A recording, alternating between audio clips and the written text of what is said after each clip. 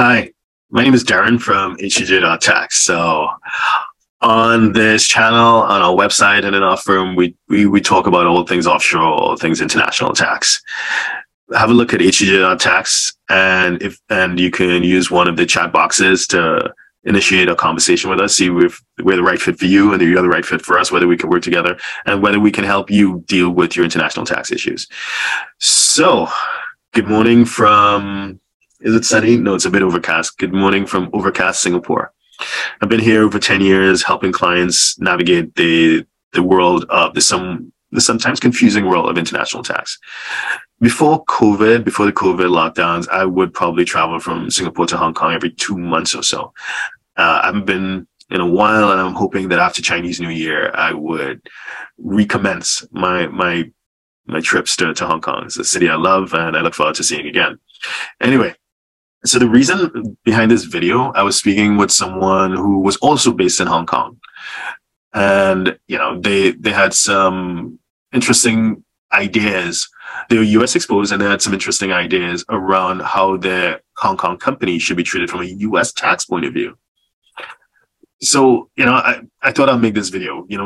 Again, this is not advice, but what I'm hoping to do is equip you with the right tools that you would need to engage with your preferred tax advisor. Obviously, the holy grail is, at least for any US person, is you have an offshore company in either a low tax or no tax jurisdiction, which is where Hong Kong comes in, because once you match the requirements from the Inland Revenue Division, Inland Revenue Department, you should be able to claim offshore status for that Hong Kong company and therefore enjoy zero tax. So this is the holy grail. You have your company in a low tax or zero tax jurisdiction. You're earning money, you're making good money. You save it, you let it stay there on the balance sheet until you're ready to take a distribution. At which time, either you take it out as some sort of bonus, you pay taxes ordinary tax rate as a US person, or you pull it out as dividends and you pay tax at, well, there's no tax. The tax treaty with China I don't think it applies to Hong Kong. So again, you're probably going to pay tax at ordinary tax rates. But anyway, so you pay tax, you can decide when you're going to pay tax, right? You're going to decide when you're going to pay tax. As opposed to, having to shoulder that tax burden every year. And that creates opportunities, because some people say, well, I'm going to leave it in the company and I'm going to reinvest in other opportunities. I'm going to buy real estate. I'm going to do a whole bunch of stuff with this untaxed income. Well, unfortunately, that idea does not normally work. And we've spoken about this many, many times on our videos and our articles, but obviously, it doesn't reach everyone. And there's still people who are US exposed and they believe that they can generally set up a company in a low tax or zero tax jurisdiction and not pay any US tax on it until there's some sort of distribution from it. That is not usually the case. It can happen, don't get me wrong, it can happen, but that will be very unusual under very unique tax structures. But generally speaking, that ain't gonna work. And this is something that the IRS figured out like decades ago. This is like old news. So I'd start, when I'm having conversations, I'd like to start back in the 1960s with Subpart F, the section 952. So there's this section in the code under Subpart F, which I guess is where the term came from. And basically you're looking at foreign-based company income. So generally speaking, activity, when you incorporate a company, let's say in Hong Kong, and is doing business in Vietnam or Taiwan or somewhere else. So it's doing business in a jurisdiction other than that in which it's incorporated.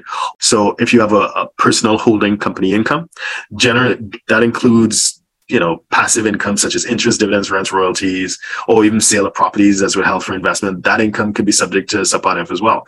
So basically, if it is that you control a company and you trigger Subpart F, then you will be subject to tax on that company, even if you don't take a distribution from that company, even if you don't take salaries, even if you don't pull the money out of the company, you're deemed to have done so. And you will be taxed on it at ordinary tax rates on your personal tax return. And if that was not enough, in the 1980s of President Reagan, then we had the creation of a designation called PFIC, which is Passive Foreign Investment Company, right? I think this is section 1297. Now, this is where you have a company that you control outside of the US, and more than 75% of their gross income is categorized as passive, or more than half of the assets in the company are held for the production of passive income. So you have a PFIC, same principles apply. Even though you don't take a distribution, you're deemed to have done so. And this applies to holding gains as well. So especially if it's, for example, you have an investment portfolio and you have shares in some company and the shares appreciate in value.